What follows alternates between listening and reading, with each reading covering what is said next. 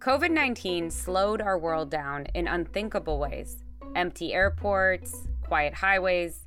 This meant fewer planes and cars spewing CO2.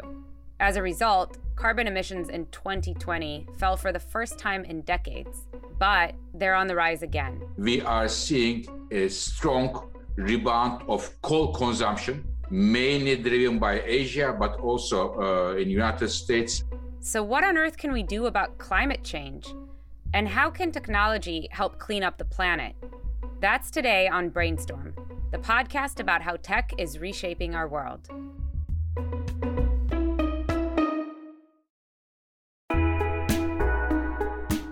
Hi, everyone. Welcome to Brainstorm. I'm Michal Avram. And I'm Brian O'Keefe. Okay, so Brian, global emissions fell 6.4% last year because of the pandemic. And I know this sounds like a lot, but it's not even enough to meet what scientists say needs to happen each year for the next decade, just to reach the goal set by the Paris Agreement in 2015. I think actually the specific number is emissions need to drop by 7.6% annually every year for 10 years, which is really a tall order. We are seeing some dramatic movement right now. We're seeing big companies and important industries that contribute to emissions, taking huge steps. General Motors said that by 2035, it will stop building gas-powered cars. Ford says that by 2025, it will have spent $22 billion developing electric vehicles. And these are huge milestones for them to set because gasoline-powered cars are a huge contributor to carbon emissions. The electric vehicle market is kind of the sexy place to look for innovation in this area, but it's also popping up in some more unlikely areas like concrete. Concrete? Tell me I know. more. I know you think of concrete as sexy, and it kind of is, because here's a fact about concrete. It's everywhere. It's the second most used material on Earth after water. So there's huge potential. You just blew my mind. It's cheap, it's durable, it doesn't rust, it doesn't rot, it doesn't require highly skilled labor. It's also made from limestone, and limestone's everywhere. That was Rob Niven. He's the CEO and founder of Carbon Cure Technologies. His company helps producers make concrete that produces less carbon. You would think I would know the answer to this question because I have read so many kids' books about construction sites. But I'm going to ask the question on everybody's mind. What is concrete? Is it the same as cement? No, it is not. Concrete is crushed up rocks, sand, and water mixed with cement. The cement is what glues everything together. Cement is really carbon intensive to make. You have to heat up limestone really hot to like 1,500 degrees, and that releases a ton of CO2. Somewhere between 8 to 10% of global emissions each year come from cement. Inherently, there's this one chemical reaction we just can't quite seem to kick, and that's where this limestone is turned into lime, or clinker as it's called in the industry, where you actually start with 1 pound of limestone and you break that into half a pound of clinker and half a pound of CO2. Then you multiply that out by 4 or 5 billion tons of CO2 that you're creating every year. Then all of a sudden you've got a lot of CO2 that you got to figure out what to do with. Michal, if you think about it, the size and scale of this challenge is really amazing. But Rob has found a way to tackle this challenge and take advantage, actually, of all this concrete being used. His company mixes the carbon back in with the concrete in the process of making it. So it actually helps the cement perform better. It makes better concrete. So before, where you had 4 ingredients, now you have 5. And there's a tank of CO2 on site at any one of these 300 plus concrete plants that we serve, that then now are consuming that CO2 and turning that CO2 back into a rock during the concrete mixing process. And in doing so, it's creating a very fine nanomaterial. And that nanomaterial is what provides concrete with all of these economic and strength benefits. And having that allows you to even use less cement. So, Brian, where are they actually getting the CO2 from? Is this like a larger-than-life SodaStream machine that's being distributed to the construction sites? That's quite a vision. They're basically getting it from anybody who will sell it. In a lot of cases, Rob says they'll get it from industrial plants that are producing ammonia or ethanol and producing CO2 in the process.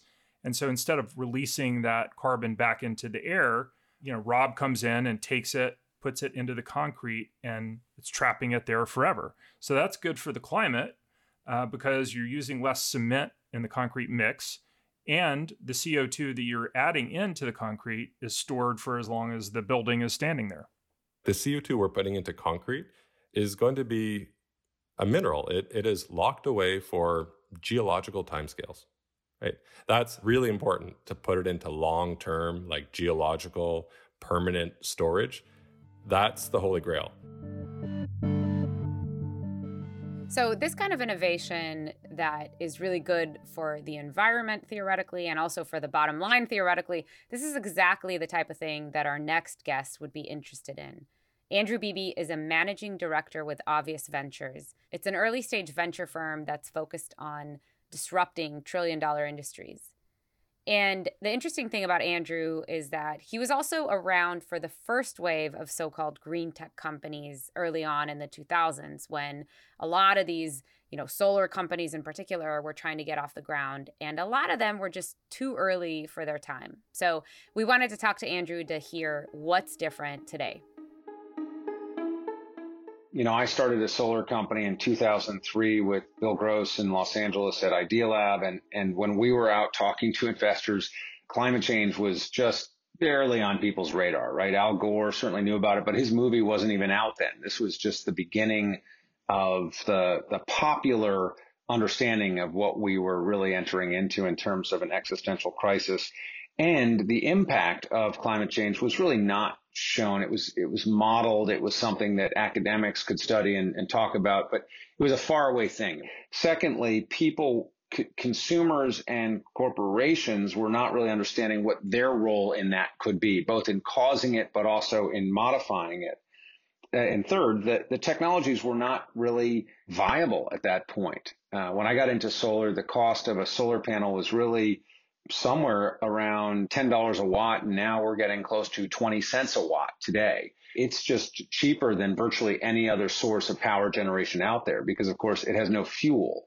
That's just one example. But when you look across the fields, whether it's the viability of batteries for electric vehicles or new ways to think about regenerative ag and making that cost effective, or ways to think about water desalination and making that cost effective, all of those tools were really not mature yet. And that's a big reason why we couldn't quite get there last time around. So I feel like almost every week lately, we're hearing from another Fortune 500 company that's, pledging to go carbon neutral by X date and setting all of these, goals, really ambitious goals. What actually needs to happen to get there? And what ways does technology play a role in getting us there? Around the time of the Paris Accord, we saw corporations starting to step up and say, you know what, if policy is not going to lead us, we will take the initiative ourselves. I think they did that partially because many of them truly understood what was coming and they wanted to make sure that they could play a role. Another part was that their shareholders and their consumers were telling them, you have to do this now. And that's really different from 10 years ago. So they started making these commitments, as you outlined. And now I think many of them are coming to the realization that they have to deliver on it. Industry leaders like Microsoft and Google definitely got ahead of this a while ago. And they're, I would say, sort of at the top of the class in terms of their ability to articulate what their carbon impact is and figure out how to mitigate it. So there's a lot of software that these companies are going to need and are starting to use to manage their carbon footprint. First, you have to account for it. So there's literally accounting packages for carbon footprint, but then you have to manage your carbon impact down. And to do that, there are now a budding class of software, enterprise-grade software packages that are helping companies do that just as a matter of course, as opposed to hiring somebody else to come in and do it at a much higher cost. Can you talk a little bit about your own portfolio company, some of the investments that you've made and how they fit into what you're talking about? Sure. I mean, we can start with mobility. I think, we saw 6 or 7 years ago the wholesale transition of anything that combusts is going to become electrified. And that has become easier and easier for people to understand and digest. But we said back then we meant anything. Like if you're talking about aviation or marine or trains or cars or scooters. And over that period of time, we've seen a lot of transition take place. So we were investors back then in Proterra, the electric bus company, which has recently started to enter the public market through a SPAC. And we then followed up quickly with an investment in Lilium, which is a vertical takeoff and landing electric air taxi. So flying cars, which people talk about as the dream of venture capital in Silicon Valley for a long, long time. So I have to stop you because you had me at flying cars. Have you been in one? What does it look like? And how does this solve some of the planet's problems? I've sat in them. I have not flown in them. We're really trying to replace, in the case of Lilium, trying to replace city-to-city transit between, say, here in California, a city like San Jose and San Francisco. You could make that a 15-minute ride instead of an hour-long Uber ride, zero emission, and about the cost of an Uber, which is pretty transformational. It really changes the way we think about moving between cities, not so much within cities. And that's all zero carbon. If you had to describe it visually to somebody, is it like a little helicopter? What does it look like? Yeah, you could think of it as it's a helicopter replacement, much quieter than a helicopter, and of course, no emissions, and a lot safer. They're sort of like large-scale drones in the sense that they are self-stabilizing and effectively fly themselves versus a helicopter, which is an extraordinary feat of engineering, but is one of the more dangerous ways to move through the sky, for sure. We keep seeing all sorts of really depressing predictions that as fast as we try to move now, and even if the regulatory side of things speeds up as well to help propel us in a certain direction, that it's too little too late. As an investor, you have to be super optimistic. So where do you get your optimism from? Let's see. I think there's a Bill Gates quote. I'm sure a lot of people have said it, that we always overestimate what we can do in 2 years and underestimate what we can do in 10 years. If you had said to somebody 10 years ago, we will within 10 years be banning the sale of combustion vehicles, you would have said, wow, that's crazy. And then if you had said, yeah, and Volkswagen and GM are going to commit to never making combustion vehicles again, you would not believe that, right? And now I think what we're going to find is that these companies are actually going to get to those targets sooner than they've laid out so far. We saw this with Google committing to 100% renewable power and then beating the target by, I think, 3 years. Again and again, once we really set out those goals, understand what it takes to hit them, we can actually get there faster than we think. Do you see any commonalities among the entrepreneurs that you're investing in? Like, there are so many different areas that are really high growth in tech right now, and it's just touching everything across all sectors, right? What do you see as the thing that hooks entrepreneurs to go into this particular space? Yeah. I mean, one of the other big differences between now and 10 years ago is the mindset of younger people or people entering the workforce. I believe a lot of the transformation we've seen at Amazon in terms of their commitment to the climate, which is very real but fairly recent, was driven deeply by their employees who were asking for this change and starting to recognize it within their consumers and then pushing it from within. I think you'll see that again and again because people given a choice more and more want to work at places that align with their values. And more for the next generation, values are very tied to climate because of that existential concern. As far as startups are concerned, I think it's very similar. People tend to want to start companies because they see a problem or they want to solve something or they see an opportunity within one of those problems. And there are really very few opportunity sets as big as the transformation of decarbonizing the entire planet. And so for the first time, we're really seeing that alignment of, hey, there's a great way to build great businesses, make a ton of money, and live deeply within my value set. And that happens to coincide with that awakening of a younger generation around climate.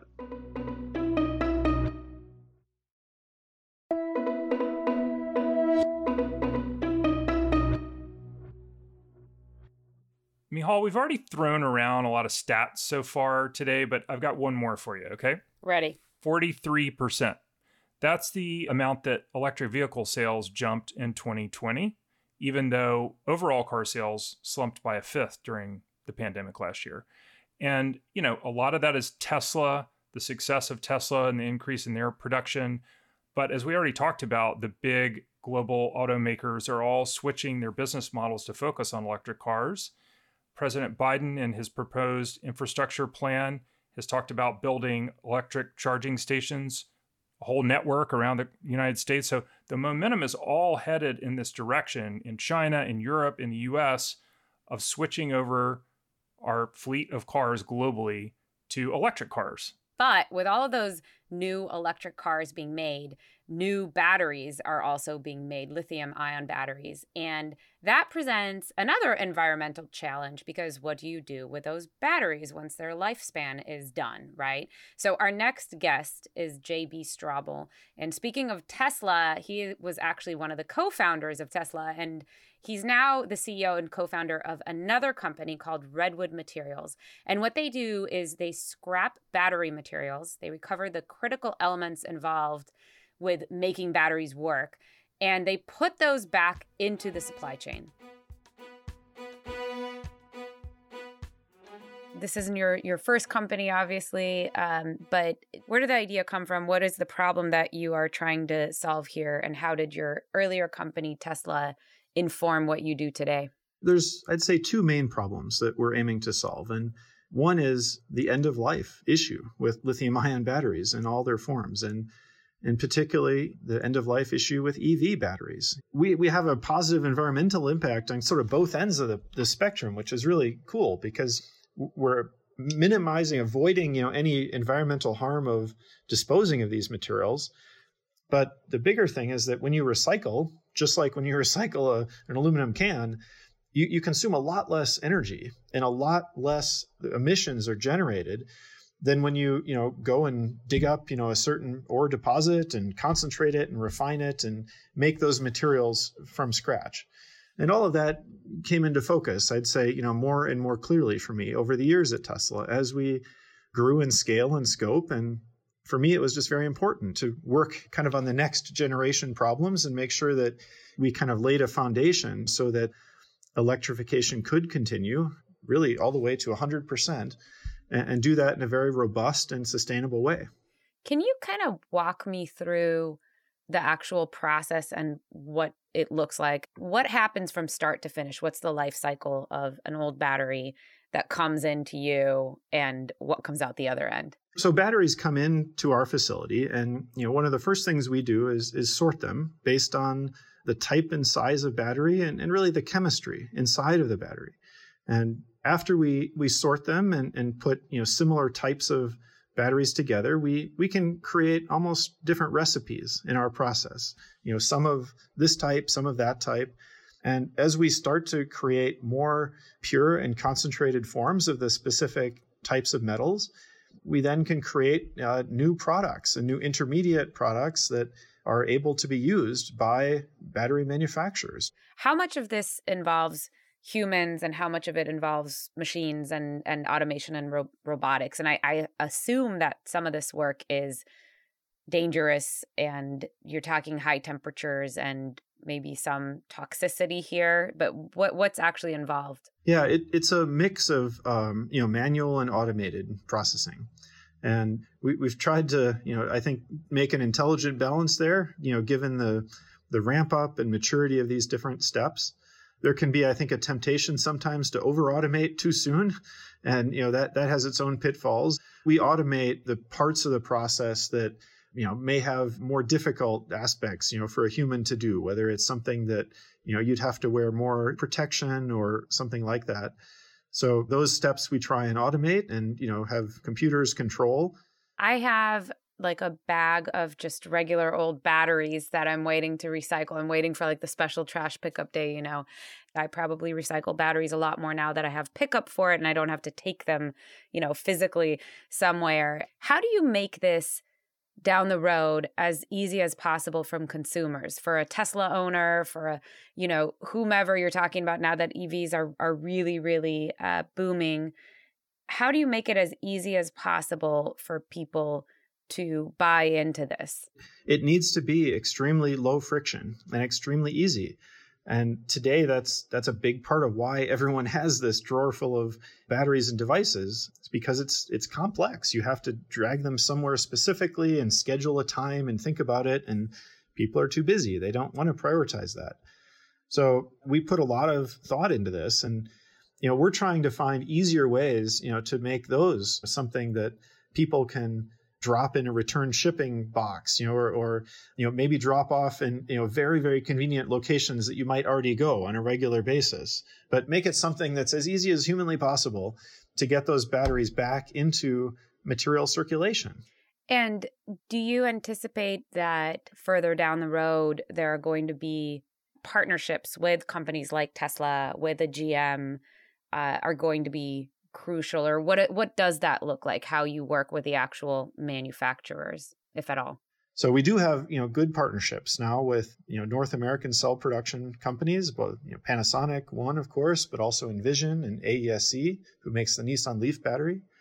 We're also working with some large consumer electronics companies today who are kind of the creators of some of the devices and battery containing applications today. We have a good partnership with Amazon, and also recently announced a partnership with Specialized Bicycles. The volume and ramp up of e-bikes is perhaps even more extreme than electric cars. But ultimately, I'd say it still remains to be seen a little bit how the automotive OEMs, will end up being involved in the end of life of the vehicles. Those batteries last a long time, as they should. And, it may be 10 years before they find their way back to recycling. Is there a lot of innovation in this space? I mean, we certainly read a ton about Tesla and the EV market. And, I realize that you're dealing with all sorts of devices. Car batteries are just one piece here. But is there innovation in this space that you're seeing more and more of, or not so much? Oh, there's a ton of innovation in this area. It's part of what makes it so much fun from my point of view. It's a relatively new field. And of course, mining has been around for centuries and millennia. But these are new materials, and they're sort of man-made materials, of course. So they require quite a bit of innovation on how to process them efficiently at an industrial scale. It's only in the last 5 to 10 years that this whole market and associated problems have kind of grown. So it's a really interesting time where there aren't established ways to do this. So we kind of have this fun challenge of getting to invent it as we go and find the best ways and then improve upon those. I think a lot of people might be frustrated that the tech world has kind of taken a while to start focusing on these issues in a serious way, or they might perceive it that way. Silicon Valley's been making a lot of money on social media companies, and why weren't they tackling the biggest challenge that mankind has, climate change? It's actually been something that's in the works, as we talked about. There was a first wave of these kind of green tech companies that didn't really pan out.